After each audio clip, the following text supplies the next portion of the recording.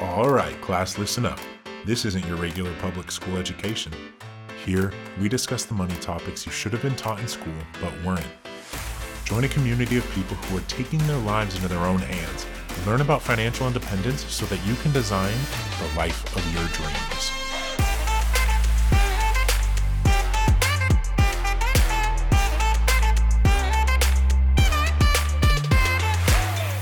You're listening to the Phi School. Let's build a life worth running to.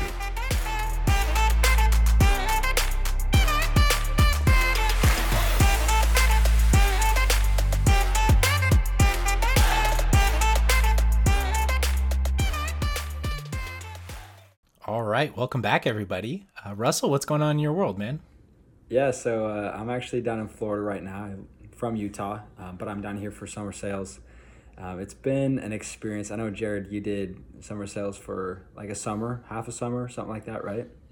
Yeah, it was about a half a summer, yeah. So you know how it is. It's a grind. It's like a full-time gig, so we work from like 9 a.m. to 9 p.m. basically, and with like a 1 hour lunch break in the middle.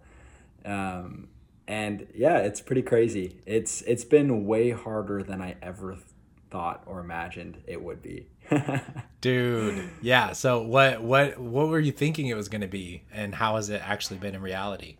Yeah, so I mean, I knew it was going to be hard, but I didn't realize how mentally taxing it would be, because you're knocking on 100 to 200 people's doors every day, talking to somewhere between like 50, 70 people, and 95% of them are telling you no.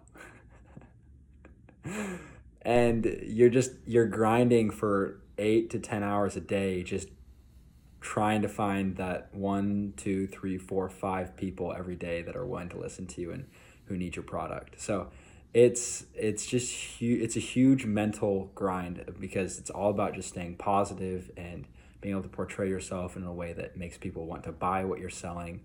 But when you've been going for 8 hours and it's burning hot and you're soaked in sweat and you've gotten like 10 no's in a row, it's a lot harder to like give your pitch as like at full energy at that point. So that's been the most difficult part, is just staying high energy, because you have to stay high energy even when you're exhausted. So yeah, that's been the most difficult part. I don't know, but it's been also really, really, really good for me. And I enjoy the aspect of getting paid what you're worth and getting paid for the work that you put in.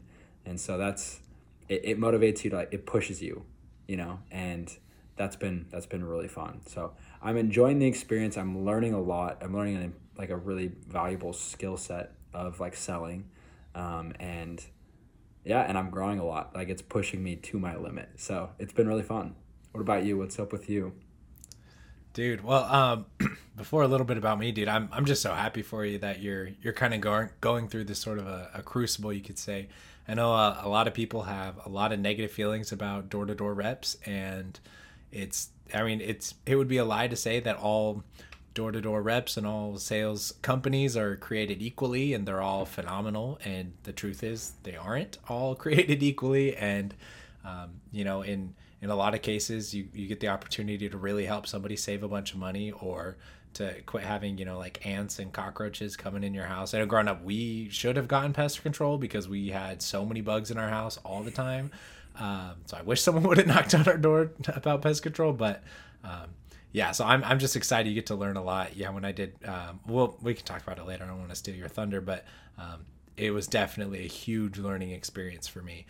So I'm really excited because we'll get to record a bunch of episodes, on the podcast here over the next few months, and we'll get to like listen to you and your transformation and the things that you're learning in real time, which I think is just so cool. Yeah, just one or two things that I think I have learned that I thought were kind of interesting. One, I've learned a lot into like the mind of like buying, and how like salespeople and companies like influence people's thoughts, and how intentional like advertisements and salespeople and like businesses are about that kind of stuff. It's been really interesting.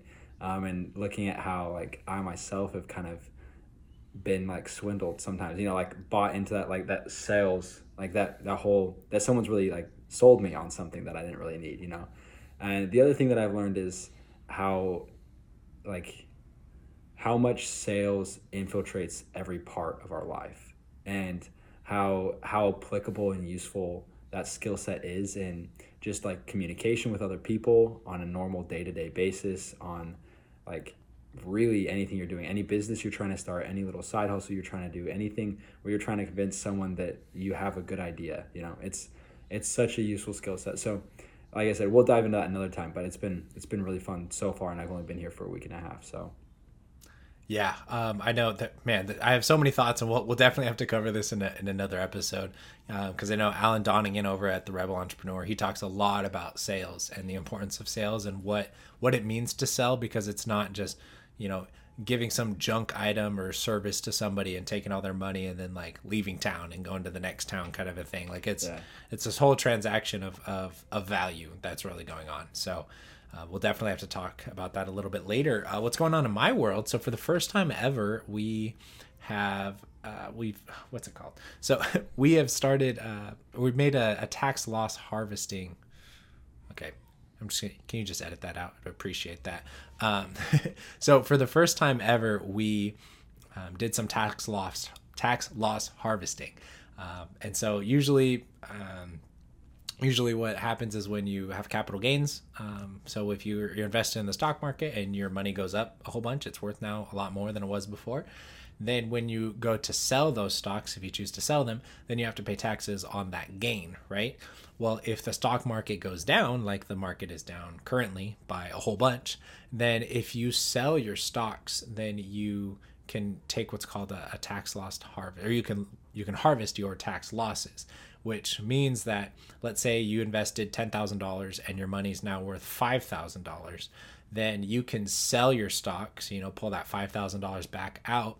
And what the government will do is they will take that $5,000 that you lost in the market, and they will net that out against your income for that year. So if you're expecting to earn an extra $5,000 in your job, and you don't want to get pushed into the next tax bracket, let's say, then if you sell these stocks and you harvest that $5,000 loss, then that would offset the $5,000 gain that you had at your job. And so to the government, you've earned the same amount of income, even though technically you earned $5,000 more. Yeah. And is there a cap, like $3,000 a year? Is that right, or is it more than that? I don't know. I think I've heard something about that, but I haven't done a whole lot of digging into it. And the reason that is because what we did is we turned around and we bought new shares of a similar fund. So there's this thing, it's called the wash rule or wash sale rule. And that is that if you, let's say you have your money over at Vanguard and you have your money in a total stock market index fund at Vanguard, and you decide to sell that at a loss so that you can harvest these tax losses, if you turn around and purchase a similar fund within 30 days, or even that exact same fund, then the government will call it a wash. And to them, it's as if you never sold it in the first place. So if you sold at Vanguard and you turned around and went and bought over at Schwab or Fidelity's total stock market index fund, because those funds are so similar, it would count as the wash rule and it would get netted out. But things like the small cap, mid cap, and large cap ETFs are not the same as an S&P. They're not considered the same as like the S&P 500 ETF. So that's what we did. I had done some experimenting with different allocations, different percentages in each of our different accounts, right? So in our IRA, traditional IRA, our Roth IRA, our brokerage account, we had like 10% international in this fund and 40% small cap and 20% mid cap and 20% large cap. And then in this fund, we were 90% VTI or total stock market index, and then 10% into international, or then 10. And so I was just experimenting with a lot of things a while back, and I decided we would just simplify things. And when I had read that the S&P 500 codes as a different kind of product than these other index funds, I decided, we're just going to sell all of these different, random allocations of different things, and we're just going to put them all into the S&P 500. So, it's going to offset a little bit of our income that we will be earning, because I did get a couple pay raises this year, but it's not a whole lot more than anything. It was a great time to simplify things, so thought we might as well save yourselves a couple $100 in taxes, which is never a bad thing. Yeah, so. At most. So yeah, definitely not a bad thing. But speaking of the stock market, that's actually what we're going to talk about today. So a while back, this guy named J.L. Collins, who, if you don't know who he is or anything about him, you are going to learn to love this man a whole bunch, because we absolutely love him. I know he has changed my life in so many different ways. And one of the things that he did a while back was he has a daughter who's, probably now in her late 20s, but when she was graduating high school and getting older, J.L. Collins, he just kept trying to hammer on her head, you need to save your money, you need to invest your money, you need to do this, you need to do that to set yourself up for success financially. And she was like, Dad, I get it. I just don't want to have to deal with it. I understand that this is important, but I don't have to worry about it. And a lot of people are that way. They don't want to have to worry about their money. There are a few people who get so much energy and want to geek out learning about the tax code. And, we talked about offline doing some episodes on different tax codes and setting yourselves up for success with the tax code and here in the United States. But most people don't get that excited about the tax code. So what this gives us is this opportunity, right, or this gave J.L. Collins the opportunity to decide to just write out kind of a step-by-step guidebook or plan for his daughter, saying, look, okay, if you don't care about this, then here's just do this and do this and do this, and here's some small explanations as to why, and you're going to be set for life. And the thing is, he's received a lot of blowback saying oh, this is, great advice, but, for beginners, but anyone else who's, more sophisticated can figure it out. And his response, I've listened to several of his interviews and I've read his book, The Simple Path to Wealth, which we'll talk a little bit more about later. But basically he said, look, if there was a better way, a more likely and more probable way of getting outsized returns, I would have done it. He is one of those nerdiest of nerds when it comes to learning about stocks and investing. He made a bunch of money picking stocks, and then it was just so volatile, and he did not trust that he would be able to do it forever like Peter Thiel or Warren Buffett or anything like that. So he switched into index funds, and we'll talk about that here in a little bit too. But basically, before he wrote his book, he wrote a series of letters to his daughter, right? And he started just putting them up on his blog, sharing it with the world, and people loved them. And so it was just going to be a couple articles. Well, it turned into 36 articles, all about the stock market and stocks in general and different retirement accounts and things. And so if you go to his website, it's jlcollinsnh.com. The NH is just for New Hampshire. Or you can just look up JL Collins Stock Series, and you'll find the links to all of his articles, and we can toss them here in the show notes too. But what we thought would be a really fun thing, we've been meaning to do some deep dives into certain topics, right? So want to do a deep dive into the stock market, what it is, how it works, so we can all understand the stock market a lot better. Things like a deep dive into some real estate investing, deep dives into budgeting and how to make budgeting work so much better for your life, and lots of things. And so we've decided that we're going to kind of split up his 36 articles plus some other articles that have been written, and we are just going to kind of talk about some of the highlights in all of them. We totally recommend that everyone go and read these, because it is phenomenal, and he explains things in such just a funny but intelligent way. He's got lots of graphs and numbers and pictures and lots of good things to keep you entertained, but also to make this a very real subject for everybody. So that's what we are going to talk about.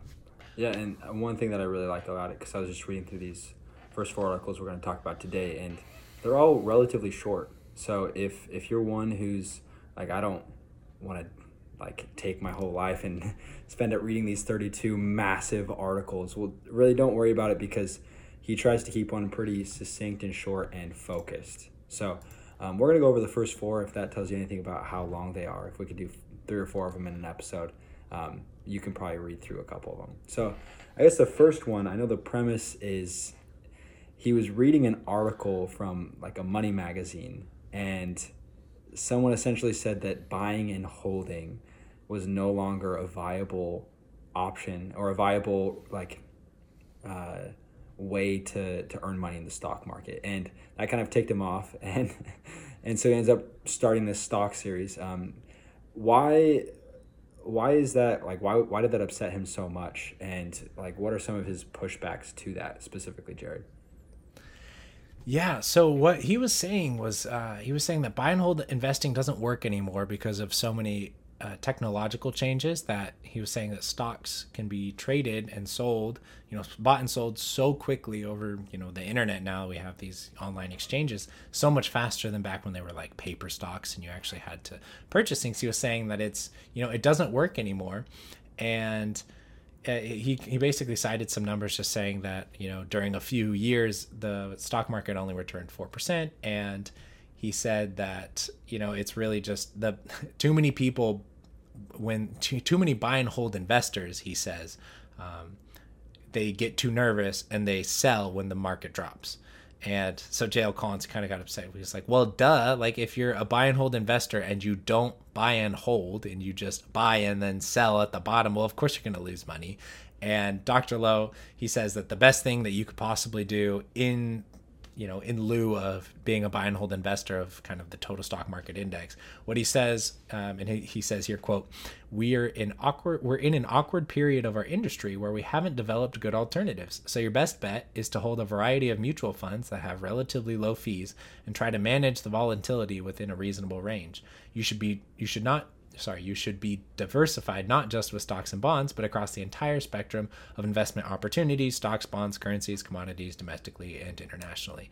And so it was just kind of a funny, exactly, buy and hold everything is what his response is. Buy and hold doesn't work, and we're kind of in an awkward place where we don't have any better strategy, so buy and hold everything. And his idea was buy and hold more than just stocks and bonds, going to like currency exchanges and foreign. Okay. Interesting. Yeah, domestic and international stocks too. And he actually went on to JL Collins updated his article, and this guy went on to run a hedge fund for a long time, and that fund eventually closed, and we don't know what this guy's doing anymore. He was featured back in the Profits from the Profs, from the professors back in the Forbes 2015 investment guide, and he ran this hedge fund which didn't lose as much money as the S&P 500 during these few years, but they had an insane expense ratio on this fund of 1.3% and a 5.75% sales loading fee. What's the sales loading fee? So loading fee is the fee that you pay on your money just to have them put this into the fund. So you pay every time 5%. You transact in or out, they charge 5%. I'm not sure if it happens every time that you go, like if you buy and sell out of the fund, but if you're the hedge fund, if you're this Dr. Lowe guy and I want to give you, $100,000, you're going to take 5.75% of that as a commission fee, saying, okay, I'll do this for you, right? That's like the entrance fee just to play the game. And then an expense ratio, that's the fee that gets added on every year for you having your money in that fund. So, I mean, this is just absurd fees, right? So definitely it makes sense why JL Collins got so upset with this. No one should ever be in any of these funds, basically ever. It's a horrible thing to do. So we're just going to talk a little bit about that. But yeah, so what other questions? I know you were looking through this. Were there other things that kind of caught your eye in this first article? Yeah, so basically, JL Collins is saying that buy and hold is still a viable strategy. What exactly is the buy and hold strategy? And like, what are the principles it's based on? Like, for example, the next one talks about the market always goes up. Is, I know, a principal key of the buy and hold strategy, and what makes that strategy successful, and what does that strategy consist of?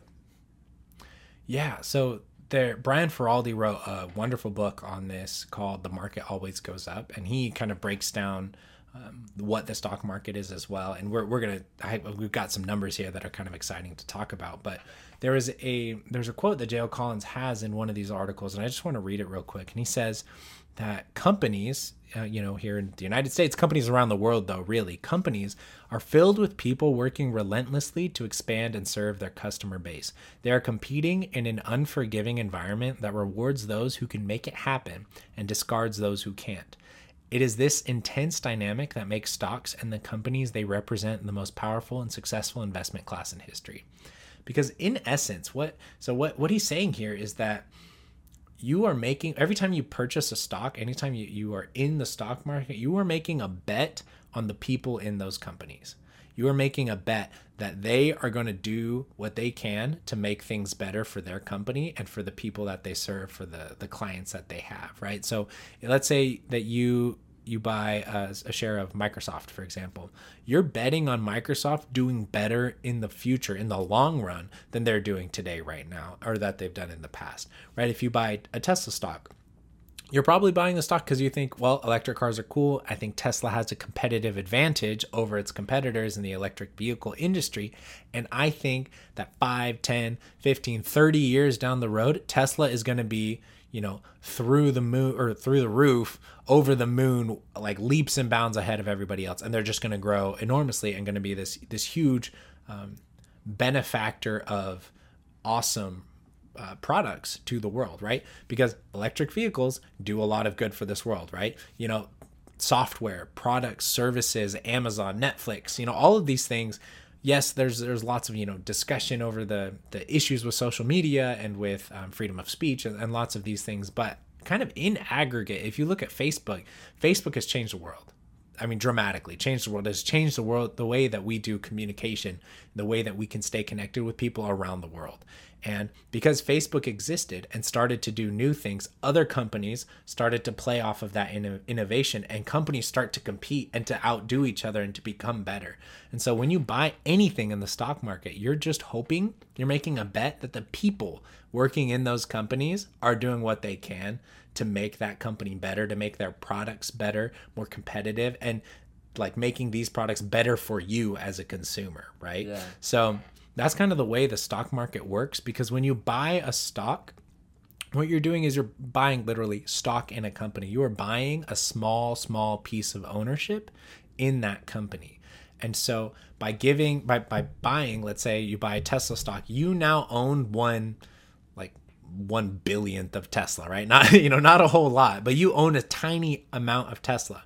And so as Tesla gets better and improves, increases their profits, makes better products, sells their products, and can sell their products to more people and bring more value to the lives of the people that they serve. As that happens, the one little share is going to be worth more because the company is doing so much better. Right. And so, yeah, sorry, you're going to say something? One other question. So from what I understand as well is that you're also betting in the sense, if you're investing buy and hold in the sense of like a total stock market index fund or something like that, you're also essentially betting that the world is going to continue to produce people who will add value and grow and push the envelope and make the world a better place. Because by investing in a total stock market index fund, you're continually buying up these new upcoming like startup publicly traded companies as they continue to grow and grow and grow, and you're starting to kind of let go of some of these older companies that are starting to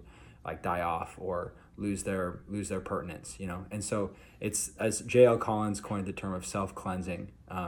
And so it's this idea of essentially when you're doing this buy and hold strategy, you're betting that these amazingly brilliant people today are going to continue to add value, and that more and more people as time goes on, the world will continue to create people who can grow and build off of that and continue to add value and make the world a better place. Is that right? Yeah. I mean, so going back to this topic of self-cleansing. So just real quick, I'm gonna kind of break down kind of what an index is. So the way that index funds work is that they are a collection of companies. So an index, the way it works is an index is a list of companies, certain companies. So the S&P 500, the Standard & Poor's 500 is an index. And what that means is that they list the top 500 companies. It's not exactly the top 500 because there are some other requirements, but basically the top 500 companies in the United States, right? And there's a list of them. And that list changes all the time because it's just the top 500, right? So if you are Apple and then tomorrow Apple blows up and there's no more Apple, it's going to fall off the list, right? And that's kind of how it works. So you're following this list of 500. So then companies like Vanguard or Fidelity or Schwab, what they do is they make a fund where they track that index and they say, you know, okay, if this is the number one company, then for every dollar that someone buys of our index, we're going to put, you know, X number of cents into company one and into company two and into 3, 4, all the way down to 500. And so the S&P 500 is kind of it's a really great indicator of the total market in general, because it's taking up all of these, you know, these 500 companies. The Vanguard Total Stock Market Index Fund, which is also a phenomenal fund, we refer to it as the VTSAX, that is the ticker symbol. I know Schwab has a similar one, Total Stock Market Index Fund, etc. There's, you know, lots of them. But a total stock market index fund is just a little bit bigger than the S&P 500. So Vanguard's Total Stock Market Index Fund, it takes up, I mean, it includes the top 3,700, 3,700-ish companies. I don't remember the exact number, but that, again, that is the top 3,700 companies in the United States, okay? You've probably got friends that work at a bunch of these different companies. And so if you think about it, when you're buying a fund, you're saying like, okay, I want to buy just a tiny piece of all of these different companies that basically make up the entire United States market.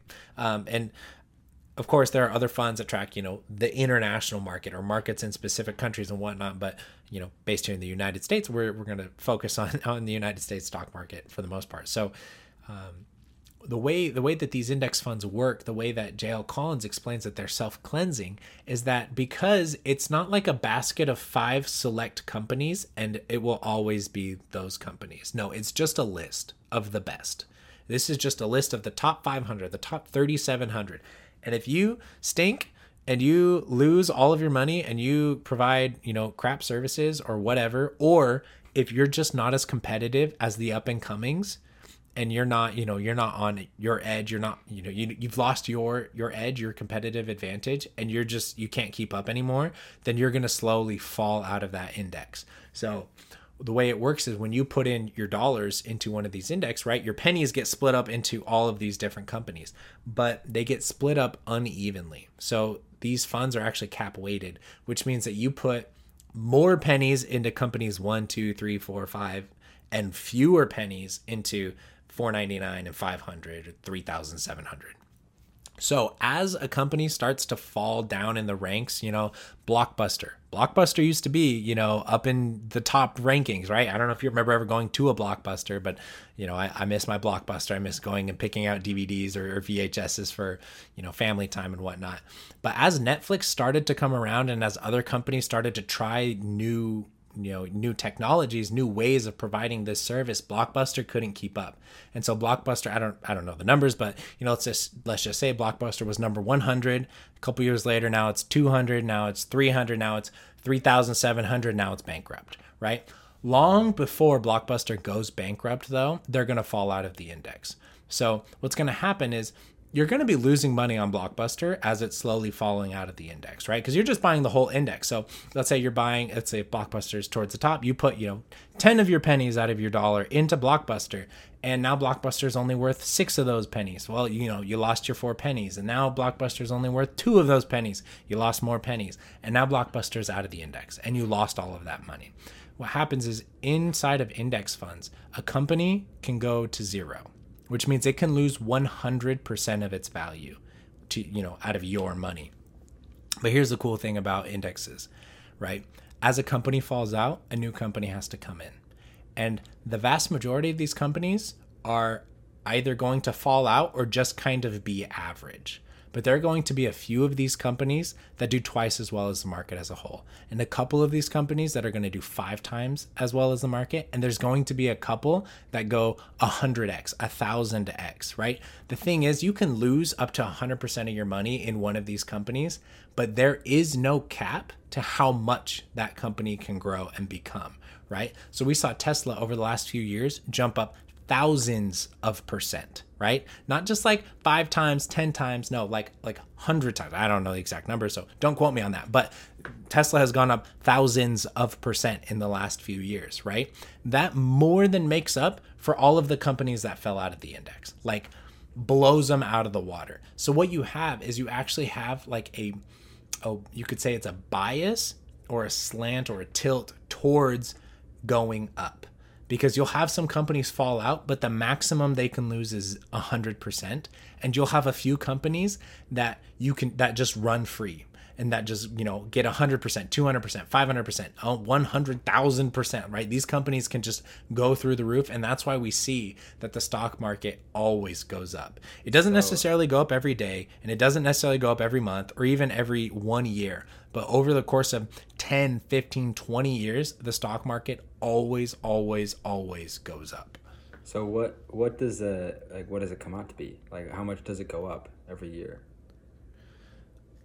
So if you look at the historical data, it looks like the market goes over any 20-year time period.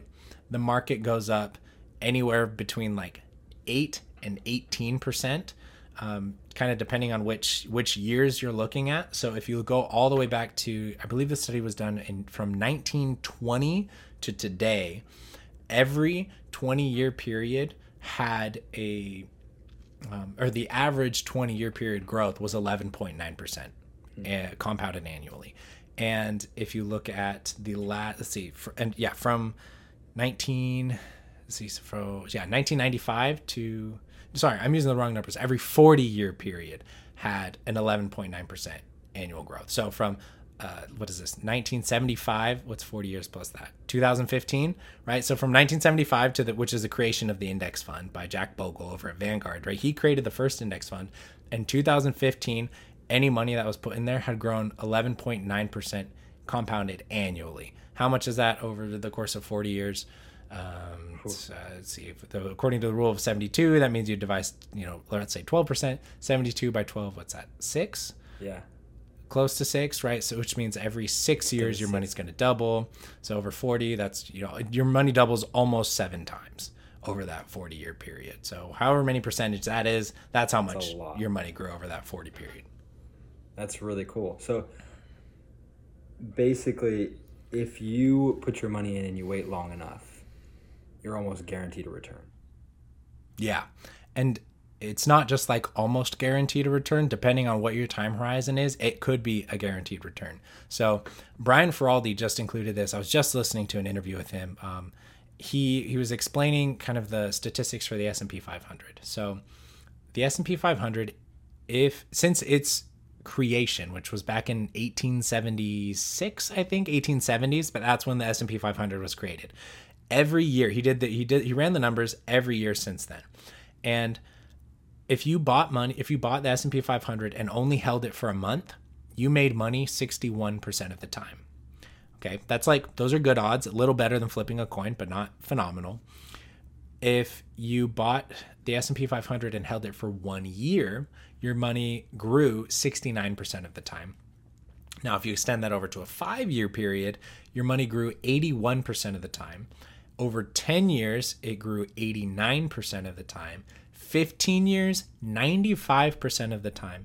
And over every single 20-year period, you made more money in the S&P 500. And that's including for inflation adjustments. So 100% of the time.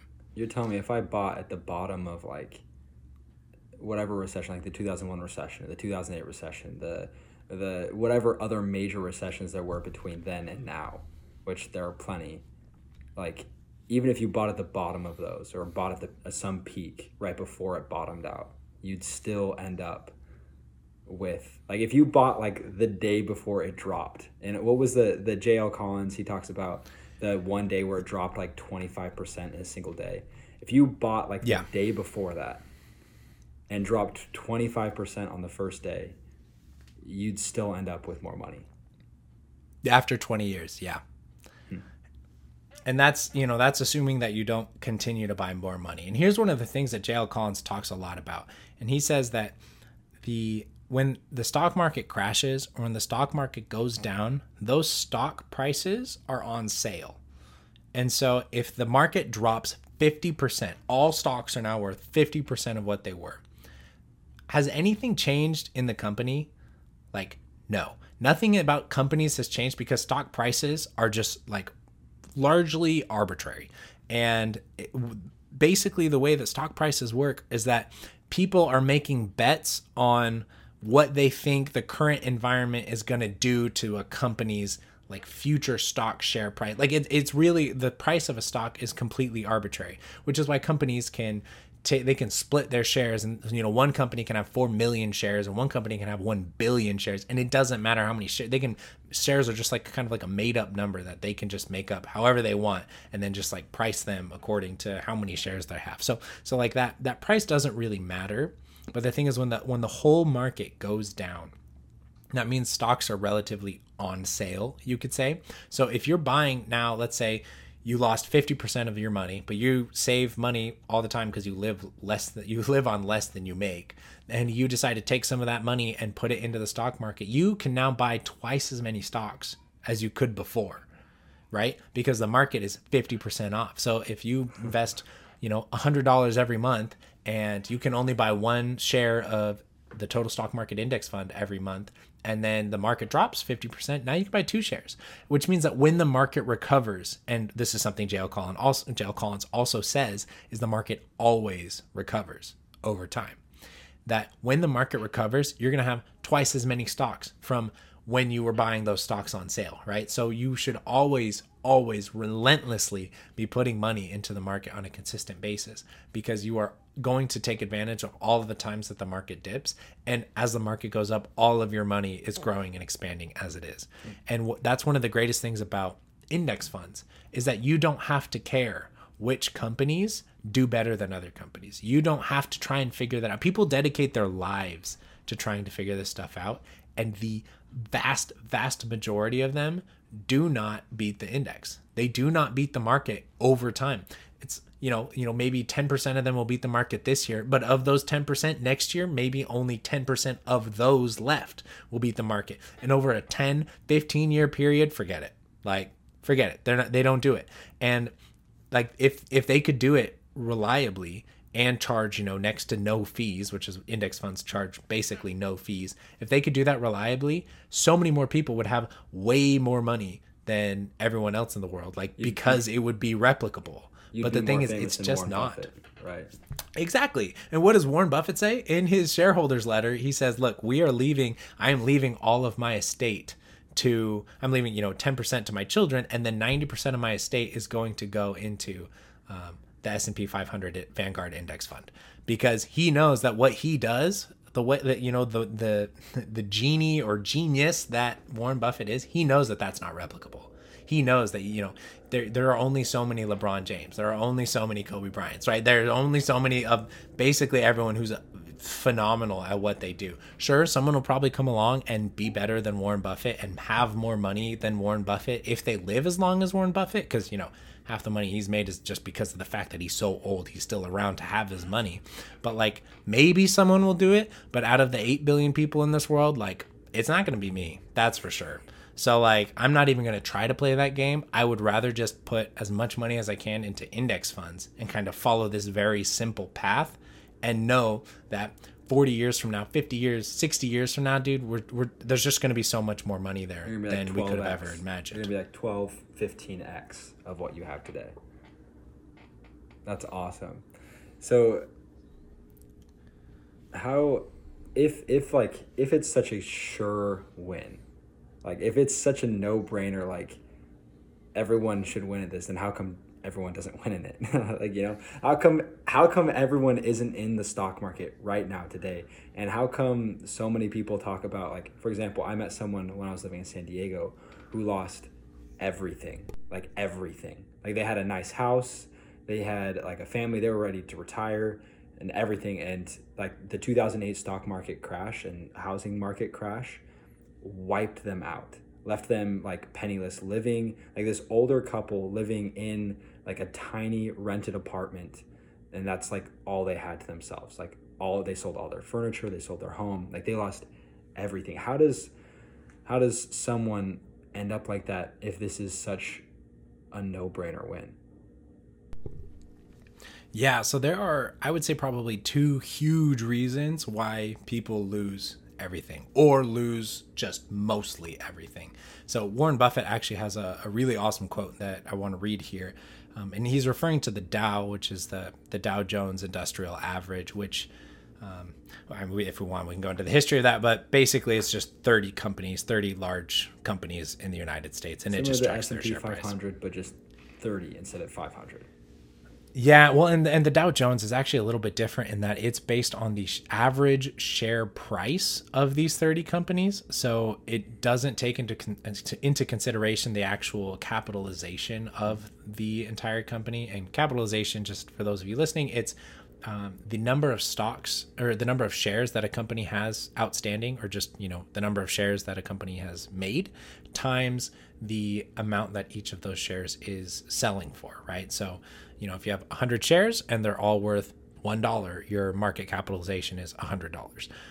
And so the Dow Jones Industrial Average actually only tracks 30 companies, but they use the number that they use isn't based on the capitalization of these companies. It's based on just the share price.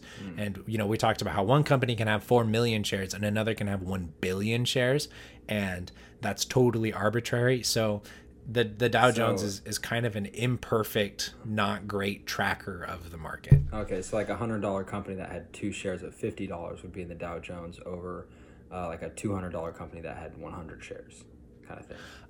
Yes and no. Like in concept, yes. Like that, how many shares they have and the price of their shares is dependent. For example, Berkshire Hathaway, their Class A shares are somewhere in the neighborhood of $500,000 a share.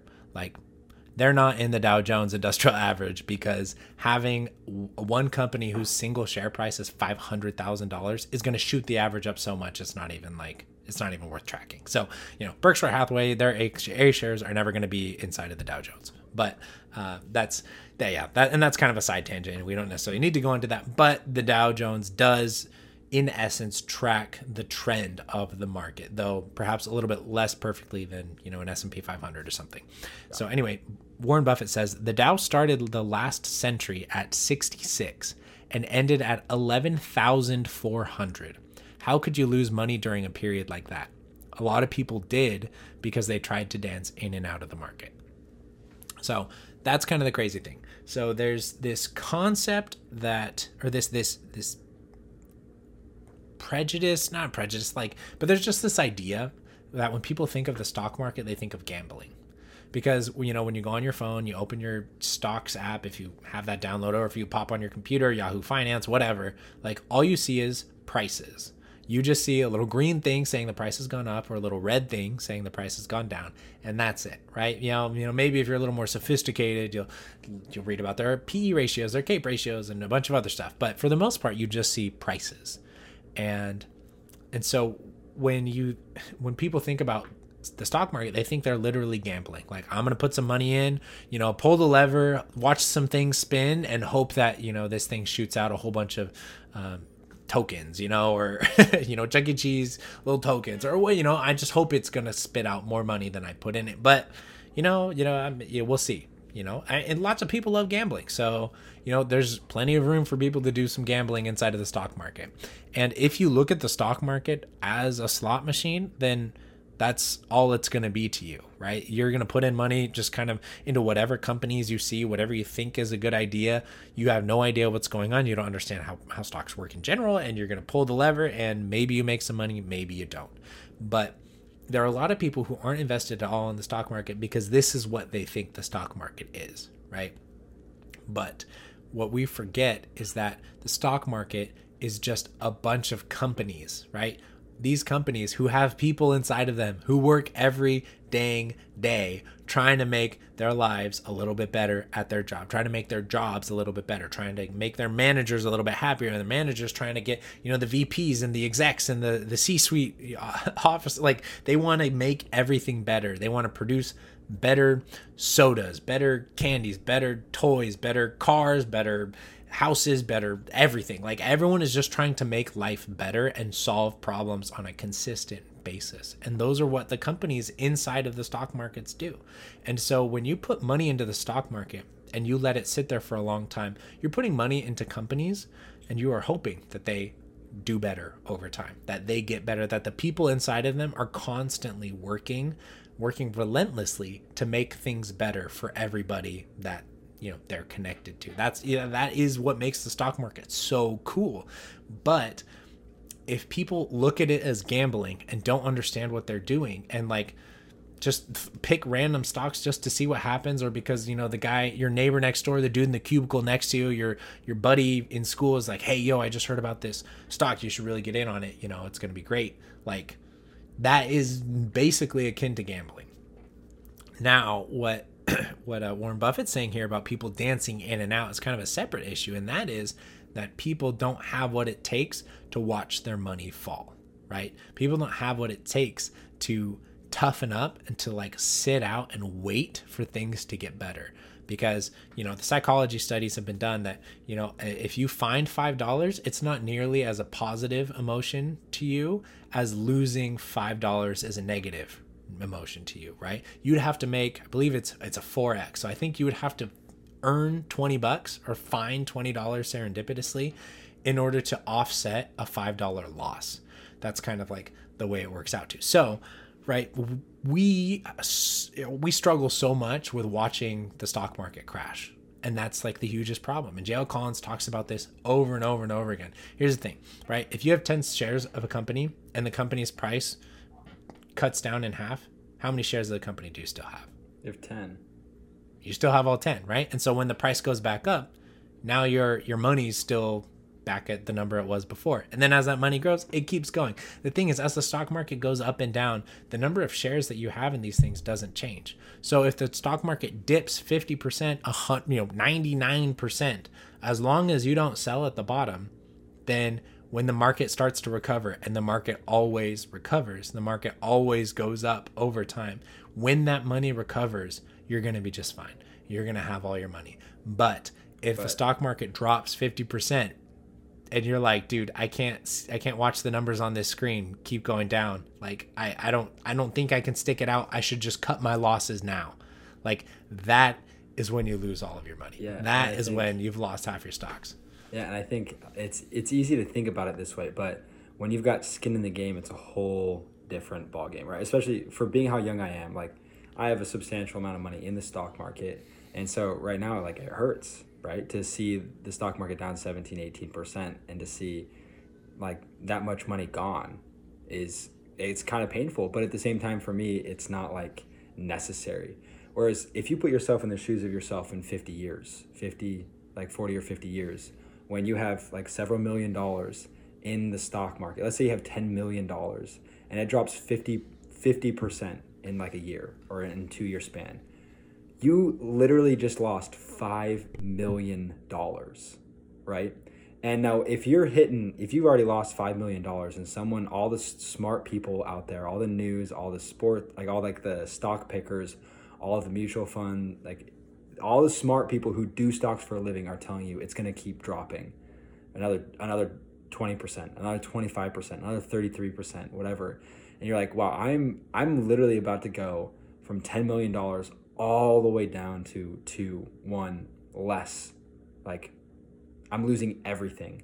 That's when it gets tough, especially when you're like 50, 60 years old and it's like, this is my livelihood. This is how I'm supposed to support myself for the rest of my life, and I'm watching it slip from my fingers like day by day by day. That's when it gets really difficult to not press sell and to save and salvage whatever you have left. But it's the worst thing you could possibly do. Like literally the worst thing you could possibly do, because you're locking in those losses. Whereas if you hold on to that and you stick out that, however long it is, 1, 2, 3, 4, 5 years of that depression, it will come back, right? And that's the moral of the story is, if you can just convince yourself to stick it out and you can set yourself up in a financial place where you don't have to pull that money out because of like the situation that you're in, like if you have an emergency fund, or if you have enough put in other places, or if you live frugally enough that you don't have to pull out that money, then it will come back and you'll make that money back and you'll be okay. But when it's down and people are saying it's going to keep going down, that's when it's scary, you know? And when it's like your life, like everything you've worked for 40 years is just like gone. That's when it's hard, I feel like. Yeah, and obviously neither of us have been around for 40 years, so we don't know what that looks like. But we do have all of this historical data. We do have people who have lived through so many huge financial crises and that understand that this thing happens all the time, right? Like we can lean on these guys and say, and listen to the advice that they have to give and say, oh, this is actually this is how the numbers work. This is how the performance of the stock market over time actually looks like if you pull up a graph. So all of you guys are obviously going to go and look at JL Collins stock series, and on one of the parts, let's see, I think it's on, he's got it on part 1, part 2, maybe. He's got some pictures of the graphs of the market, and it's just a relentless charge up. Right? There are lots of dips down. It's like a sharp graph with lots of, points on it because the stock market goes up and down all the time. But there are constantly going to be crises. Every few years, there's going to be crises. Every few years, there's going to be a recession. Every few years, there's going to be some enormous, like one day just plunge in the market. And every, not just few, but like every, several decades, you could say, there's going to be a Great Depression and there are going to be huge problems, right? It always happens and it always will. And if we can learn that and if we can internalize that, then when it does happen, it's not going to matter that much. It matters because you've got to make sure that you've set some guardrails up so that you don't pull out at the worst possible time. That would throw away all of your hard-earned savings, all of this money that you have been working and saving to put into the market. You can screw it all up if you sell at the bottom, right? And we can talk about those guardrails later, like sequence of return risk and how to put bonds into your portfolio and how to have certain cash reserves on hand, kind of like you were saying, Russell. And we'll definitely get to that because I know JL Collins writes about this in the stock series as well. And there's a whole lot more that we can talk about with that, to setting yourself up for success for when this does happen.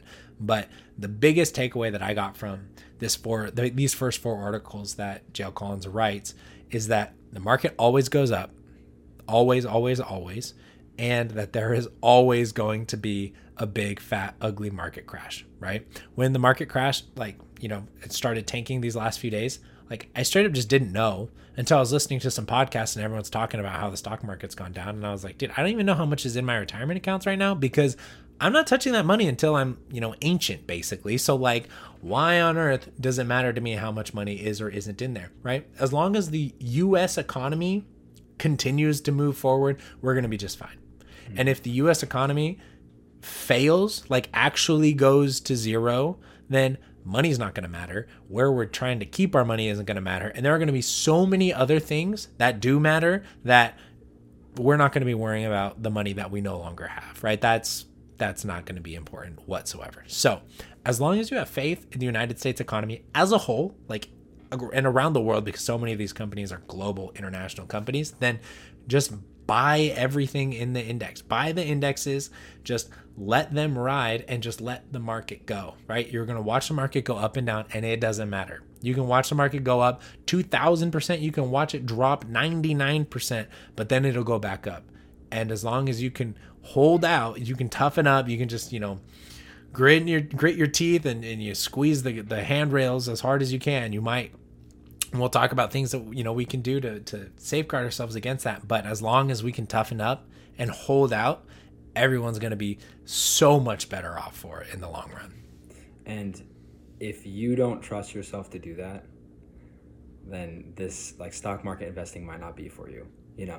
If you can't buy it and forget about it and if you don't have the right time horizon, if you're trying to pull it out, if you're planning on pulling it out in the next year, 2, 3, 5 years, then it might not be for you. You know what I mean? And that's something to think about and possibly look for different avenues. But you need to be able to buy, hold, even through those downturns. So we hope you guys learned a little bit from this, and we're looking forward to diving more into what JL Collins has to say about stock market, because there's a lot more to go into it, and to the diversification and a lot of the different things. So we're looking forward to it. Thank you everyone for coming on, and we look forward to seeing you guys again next time. All right, catch you guys later. Thanks for coming to the Fi School today. We hope you learned something new, and better yet, took action.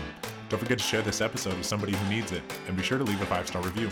If you want to get in touch with us, shoot us an email at mailbag@thefischool.com. And until next time, enjoy this super sweet saxophone outro. Class dismissed.